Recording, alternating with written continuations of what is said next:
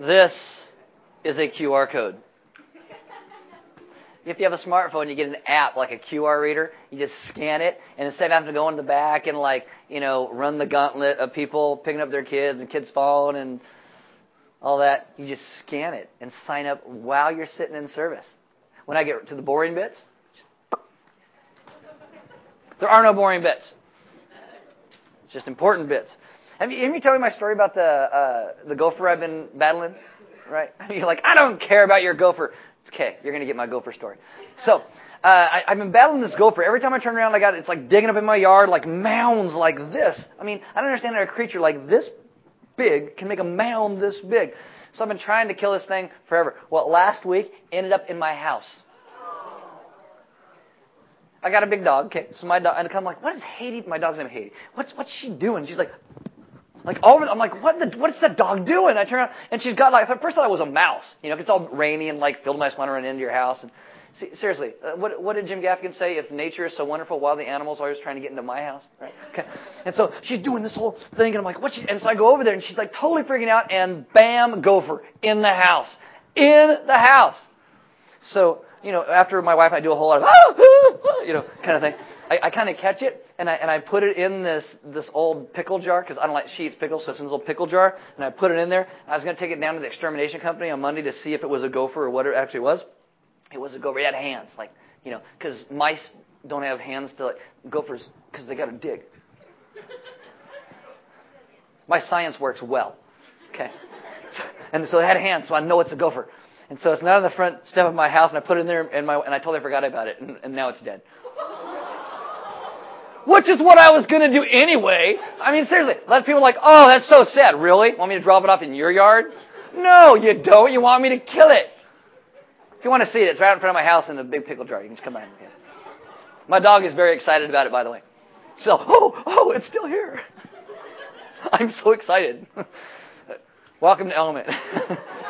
Yeah, if you are new, sorry. There are Bibles in the back. If you don't own one, you can have one. If you forgot one, you can use one. There are sermon notes on all the communion tables around the room. If you do have a smartphone as well, you can download an app. It's called YouVersion. You click on Live inside of YouVersion. It will bring us up by GPS in your smartphone, and you'll get all the sermon notes and the verses and all that stuff as well.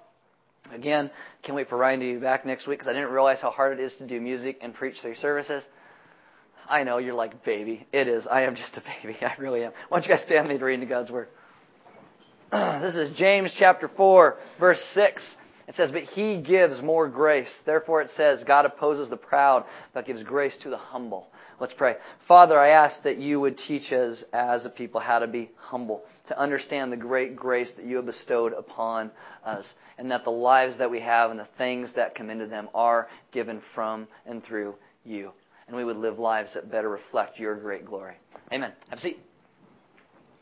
So I got lots to cover today. Open your Bible to Genesis chapter 4. I had a really hard time putting this whole thing together, because we're actually going to do a chapter and a half today. I know, it's like week 13, we're barely hitting the back end of chapter 4, and then all of a sudden we just fell off a cliff, and we're doing like a chapter and a half today. I'm trying to pull it all together, make it make sense to you, so I'm going to do my best. We're going to come back to this idea of grace over and over throughout this message. And I've been told I was talking really fast. I normally talk fast, but apparently I'm talking really fast today, so I'll just slow down. You're the last service. You don't want to get out of here till like 3. My goodness, you are just as bad a crowd as last service. That's all I'm saying to start.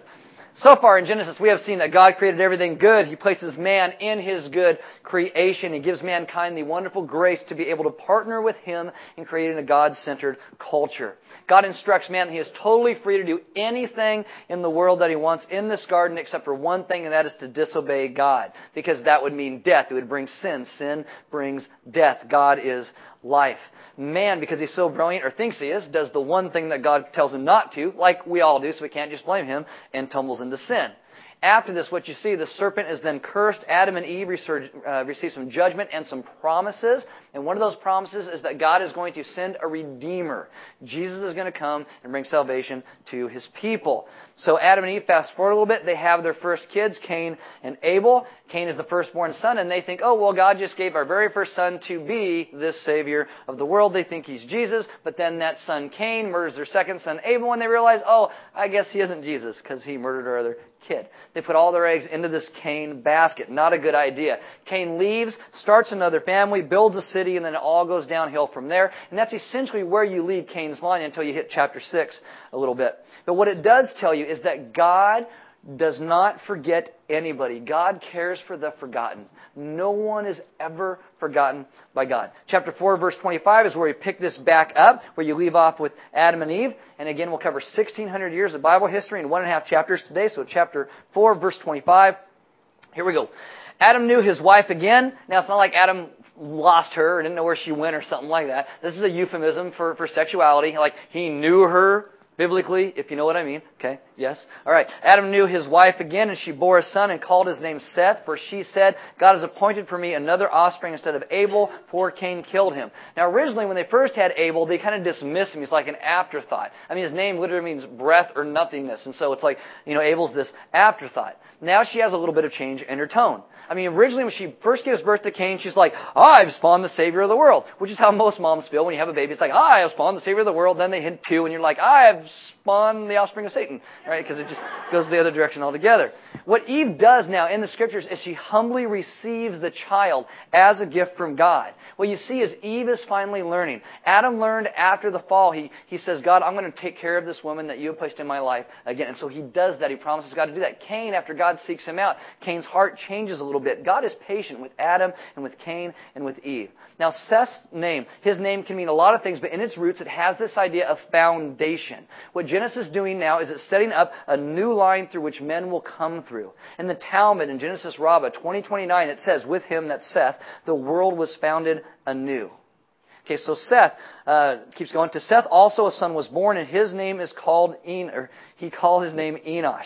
So what you see is the humbleness that was originally given to Adam and Eve that they got after all their sin, they now pass on to their son Seth. And you know that because he named his son Enosh. Enosh means man, but an emphasis on the frailty of man, that we are nothing without God. And then it says, at that time, people began to call on the name of the Lord. So when everything is going wrong, at that time, men began calling on God. Calling on God is our understanding, the basic beginning of our understanding of prayer. It is always done in the understanding of our own frailty and the full awareness of our dependence upon God. Genesis 4, as you get to the end of this, you see there's been technology and music and the rural area of Eden, the metropolis of Nod. There's been the chauvinism of Lamech. There's been the feminism of Eve and the slaughtering of people who have hurt us. And in all of those things, they found no hope. And God comes and He restores hope and He promises this Redeemer.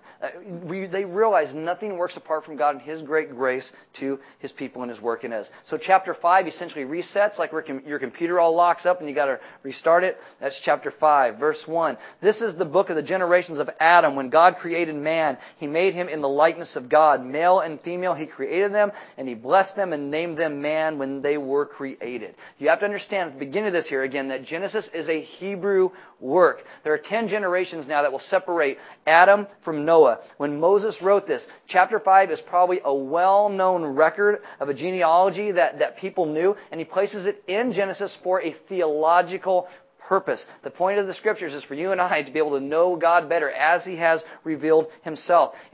This whole chapter 5 is not meant to be a comprehensive history. It is a highly selective presentation to move us along to theological purposes. And again, what that is helps us to understand God better. Get you from Adam to Noah while helping us to see God's great grace, that we're to be a blessing to those around us and to be fruitful and multiply. You will now also see in chapter 5, people live some very, very, very, very long lives. Okay, this could be literal. It also could be metaphorical. To this day, no one knows what the meaning of these long ages were.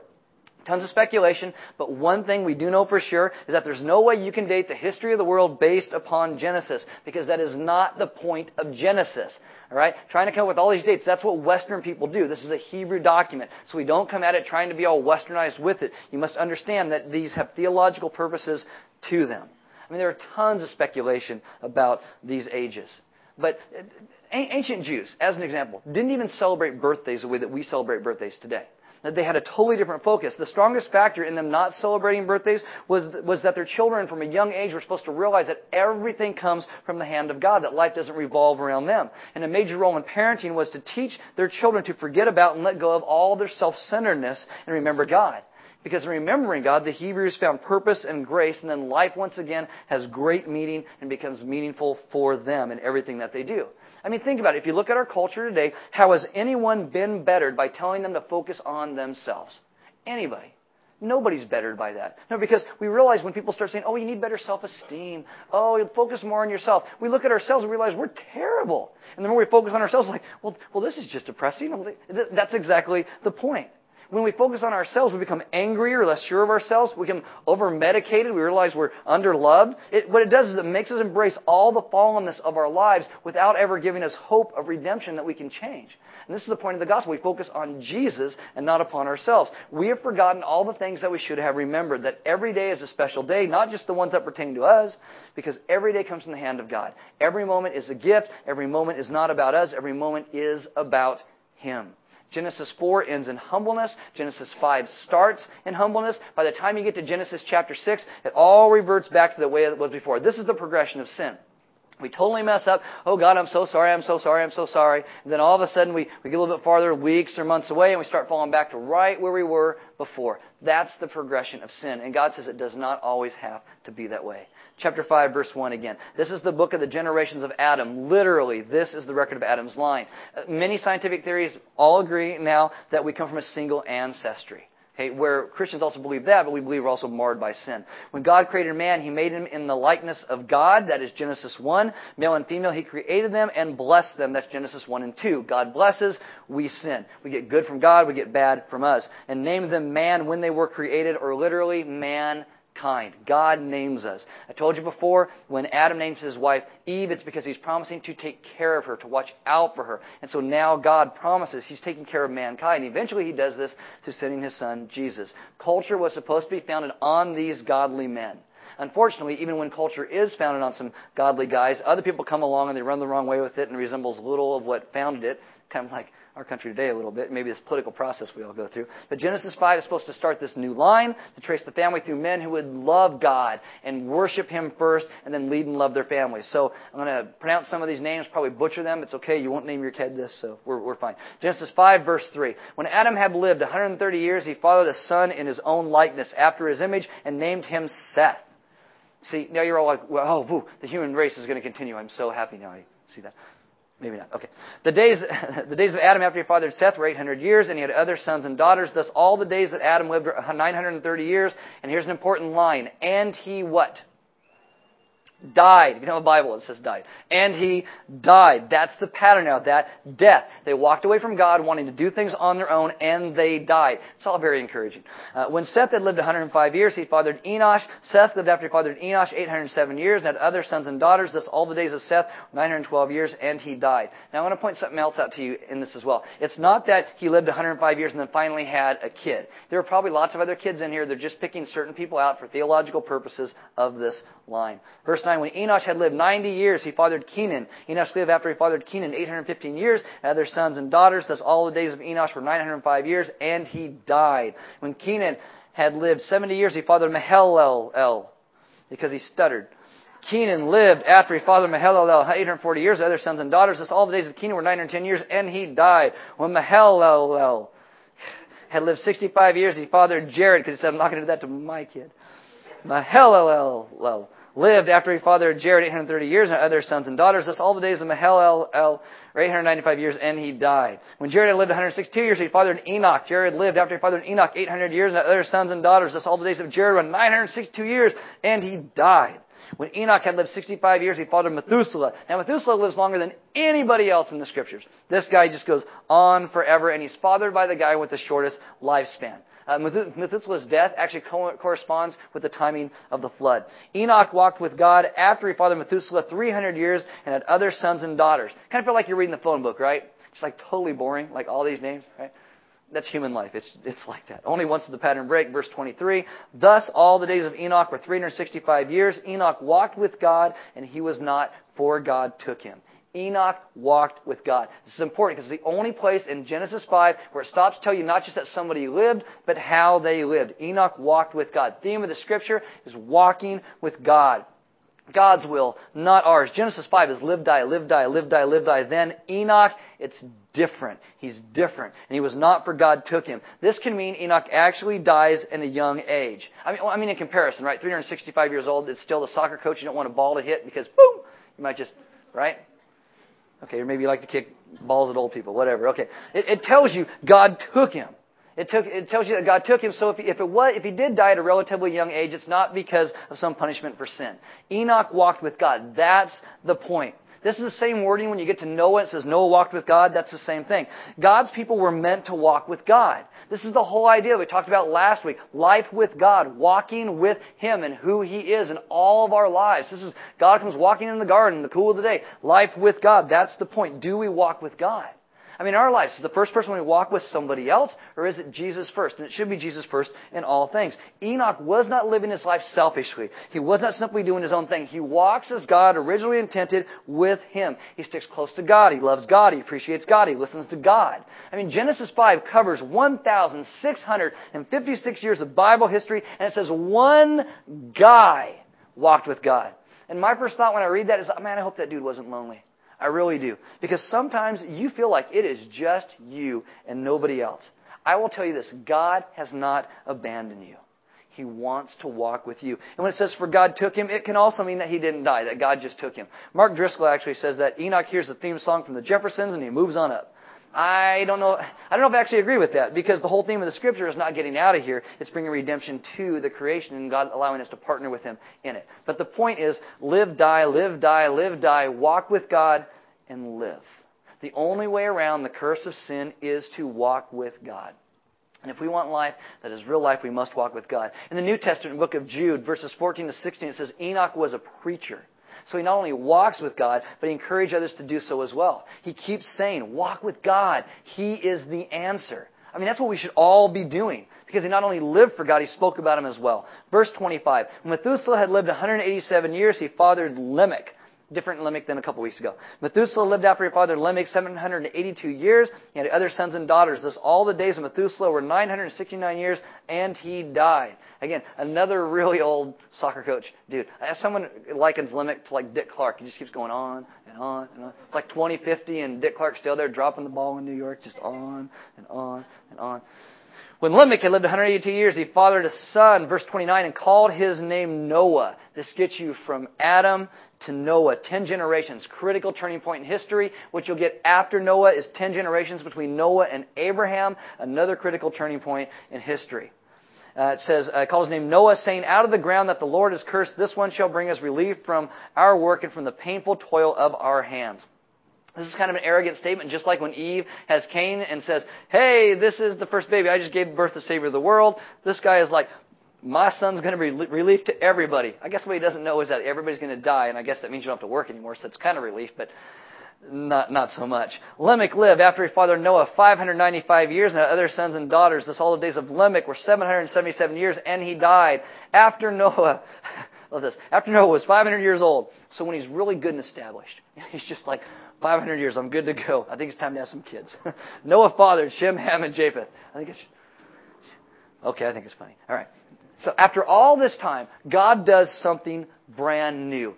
One guy walks with God, and all of a sudden God decides I'm going to do something brand new again. We know it's a new thing God's going to do because Noah's name is a brand new name. It's not found anywhere else in other biblical sources. It's not found in any extra biblical sources. The name Noah is a brand new name. God's going to do something brand new. So how bad is the world at the time of Noah? How far had things fallen? Well, this is where we get chapter 6, verse 1. When man began to multiply on the face of the land and daughters were born to them, the sons of God, so that the daughters of man were attractive. This is pleasant, right? They're made in the right way. Praise God. And they took as their wives any they chose. Now, there's a whole lot of speculation on these verses. And I'm going to tell you, and a lot of these things are taught in churches today, and I am just going to give you I'll give you all three views, actually. Some people have really gone all like sci-fi and X-Files, where they eat too much MSG and maybe smoke some crack and drop acid, watch Scooby-Doo, and then said, let's make some theology. And so that's kind of where you get some of this really weird stuff. I'm going to sort this out for you as best I can. I will give you, again, the three views. Again, nobody knows really what this author meant. All right? And that's the point. We come to it. The people who originally read it probably knew exactly what he was talking about. We don't, so we go all crazy and weird. But the saddest thing is that as a culture today, we tend to take and try and sensationalize things that aren't sensationalistic, and we try and unsensationalize things that should be. Like we look at Jonah and the well, and we say things like, oh, look, Jonah and the big fish. Well, today people have been swallowed by a whale, and they've been spit up 3 days later. We try to take all the really coolness out of it, and we take something like this that's just kind of at face value and make it all crazy. So view number one, give you the craziest one first. They say that the sons of God are fallen angels. All right. The term sons of God is interpreted elsewhere in the Old Testament as angels.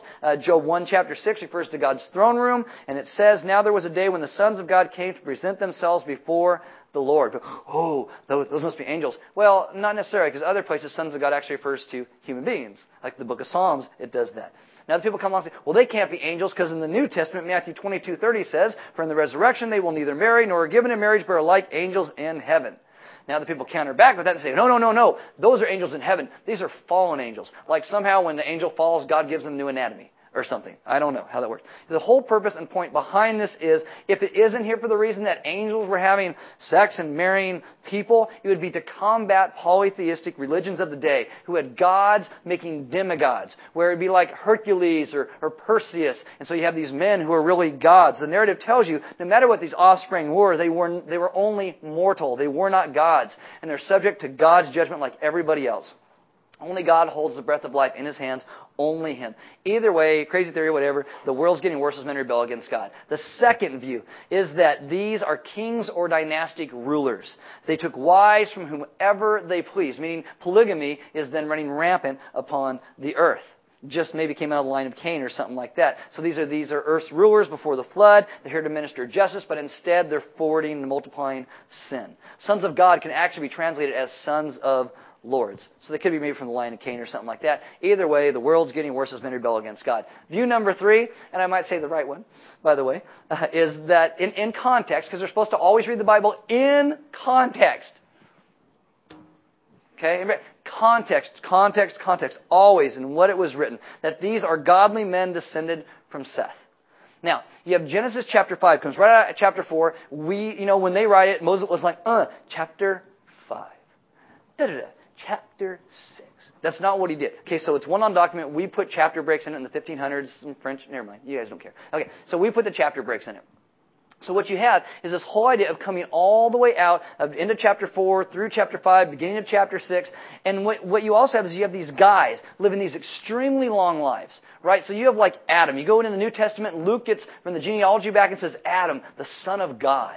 Now imagine, Adam lives 900 years, if the text is correct, right? So it's 900 years, and you have all these people born after him. And so all these people actually know him. That's Adam. That's the son of God. Oh my God, that's Adam. That's Adam's son, Seth. And so this thing kind of just builds on and on and on. I mean, it's like you would know your great-great-great-great-great-great-great-granddad, Mahalalel. Hey, that's him. I know that guy. And this is the point. So you had these guys, and through this godly line, they were supposed to develop this culture that worshipped God. And essentially what it has in context is you have these men who are supposed to worship God, and you have this line of Cain who are over here worshiping themselves and other people, and they started to mingle together.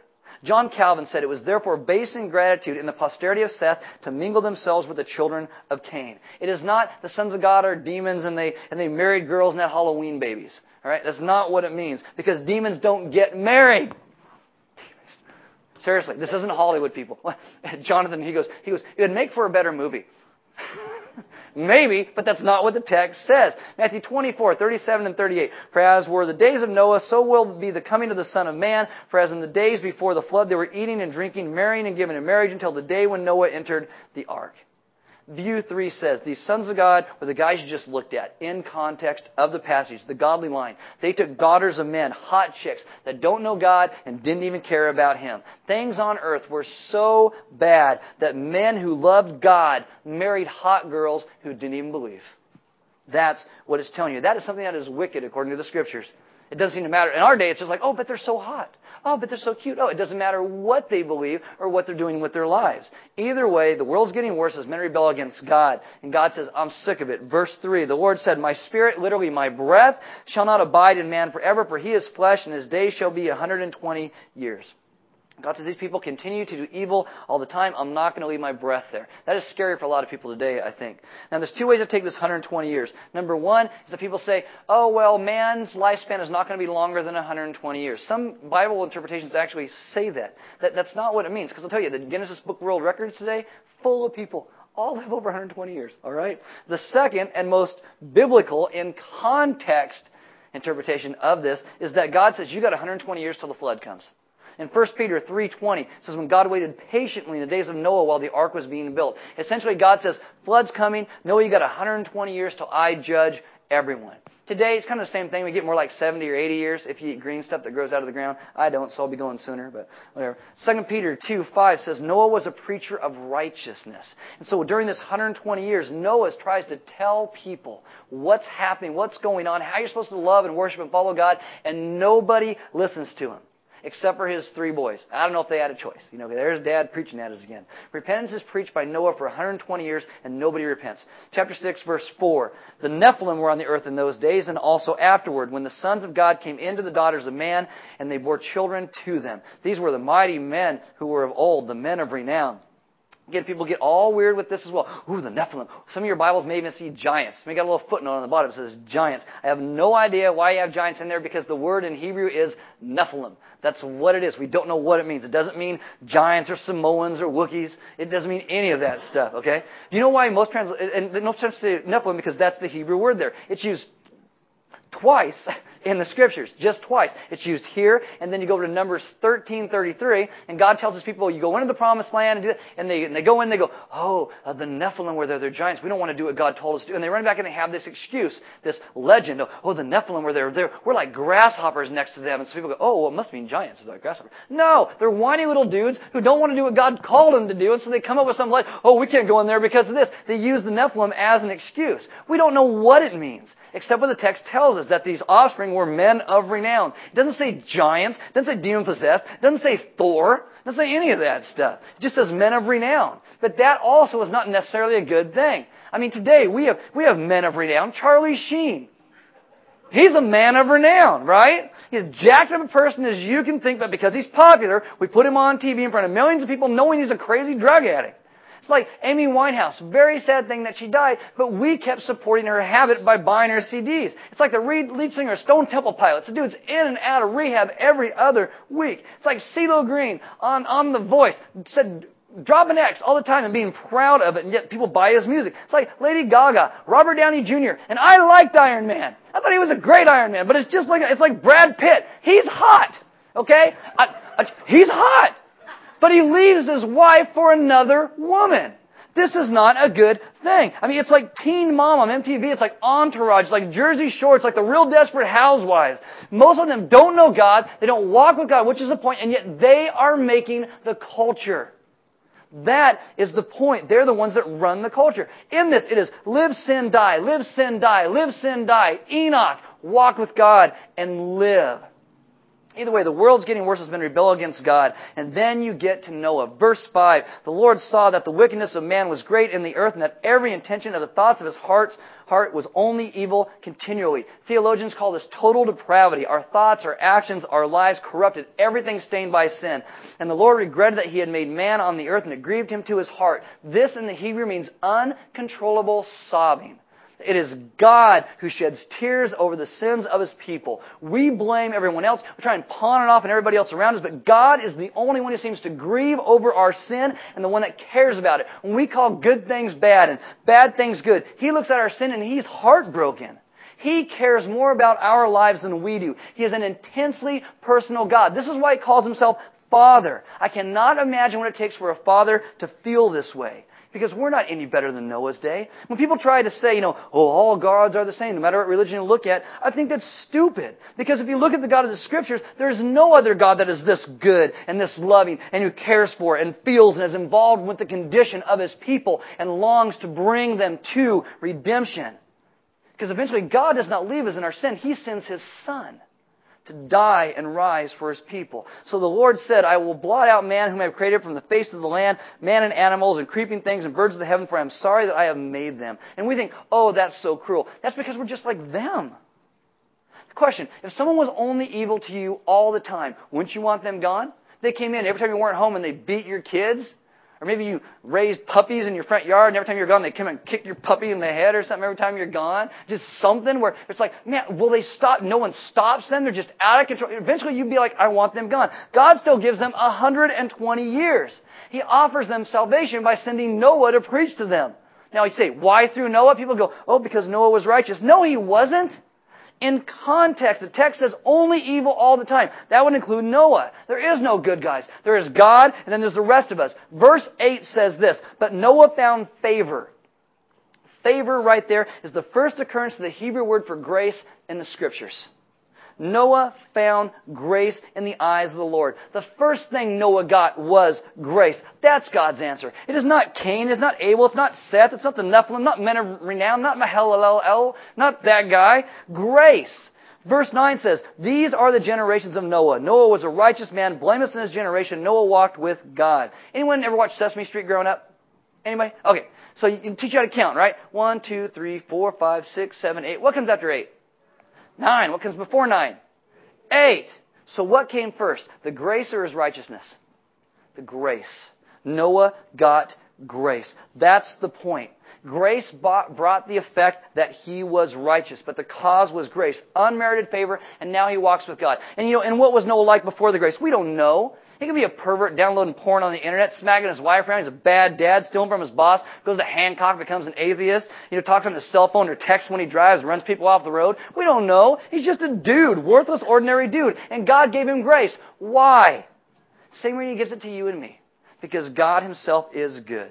People say all the time, I wish the God of the Scriptures was fair. No, you don't. If the God of the Scriptures was fair, He would have flooded the earth, killed everybody, and said, that's fair, I'm done. But He doesn't. God is not fair. He is good, and He is compassionate, and He is loving. This is our God. And this is a pattern for God throughout the Scriptures.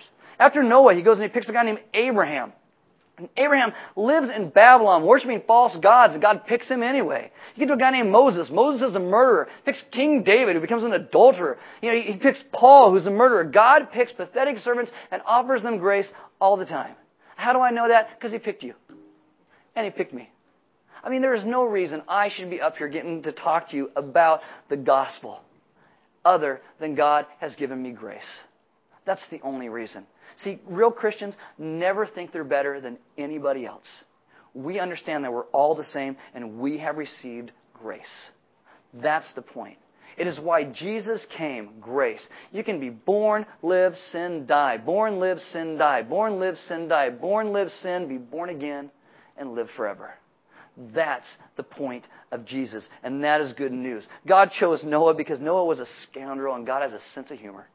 And God chose you because you're totally jacked up, and He's got a sense of humor.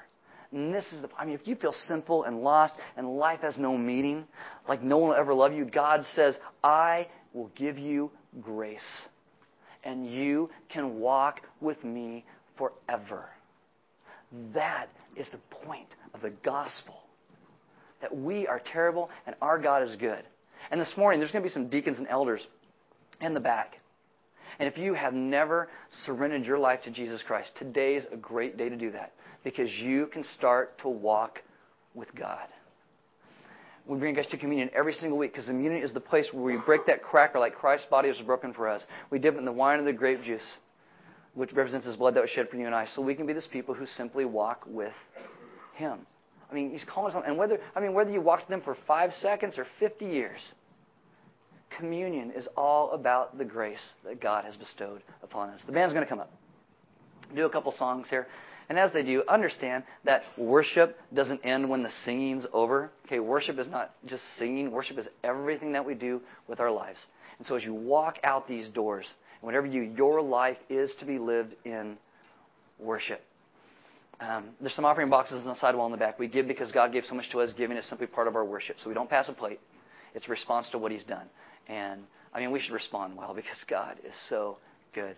And there's some food and stuff in the back. My wife picked up some donut holes. She's saying no. Oh, bummer, you guys. There's coffee. Somebody ate all your donut holes. Oh, I'm so furious. Bummer. Whatever. Good. Go meet some people and take them out to lunch. Even better. Then you get to see the point of the gospel when God saves us is it's not just. He does save us personally, but it's never meant to just be about us. It is God saves us and restores us so we can have restored relationships with those around us as well. So you meet somebody, you get together, you worship God by actually fellowshipping with other people. And so we try and give you that opportunity every week to do that. Our God is good. And our God brings grace. And that is His answer to everything. Jesus brings grace. Eric's going to come and pray for us. Because we don't want to do the whole awkward guitar thing. Let's pray. Father, we thank you that you are good. We thank you for your grace, Lord. Without your grace, Lord, we're just evil continually. We go our own way. We rebel. We disobey. And we pay the consequences for that, Lord. Father, I pray that this morning, as we examine ourselves, Lord, that you would open our eyes to see our sin for what it is. And that you would help us to see your grace for what it is and your love for what it is, Lord. And that you have given us so much, Lord. And your life enables us to walk with you, to be different and to change. So I pray, Father, that you would bless us this morning with your grace, that you would show us the areas in our lives that need to be different, that need to change. And that we would trust you, Lord, and that we would be humble and that we would walk with you every step of the way, Lord. We ask these things in Jesus' name.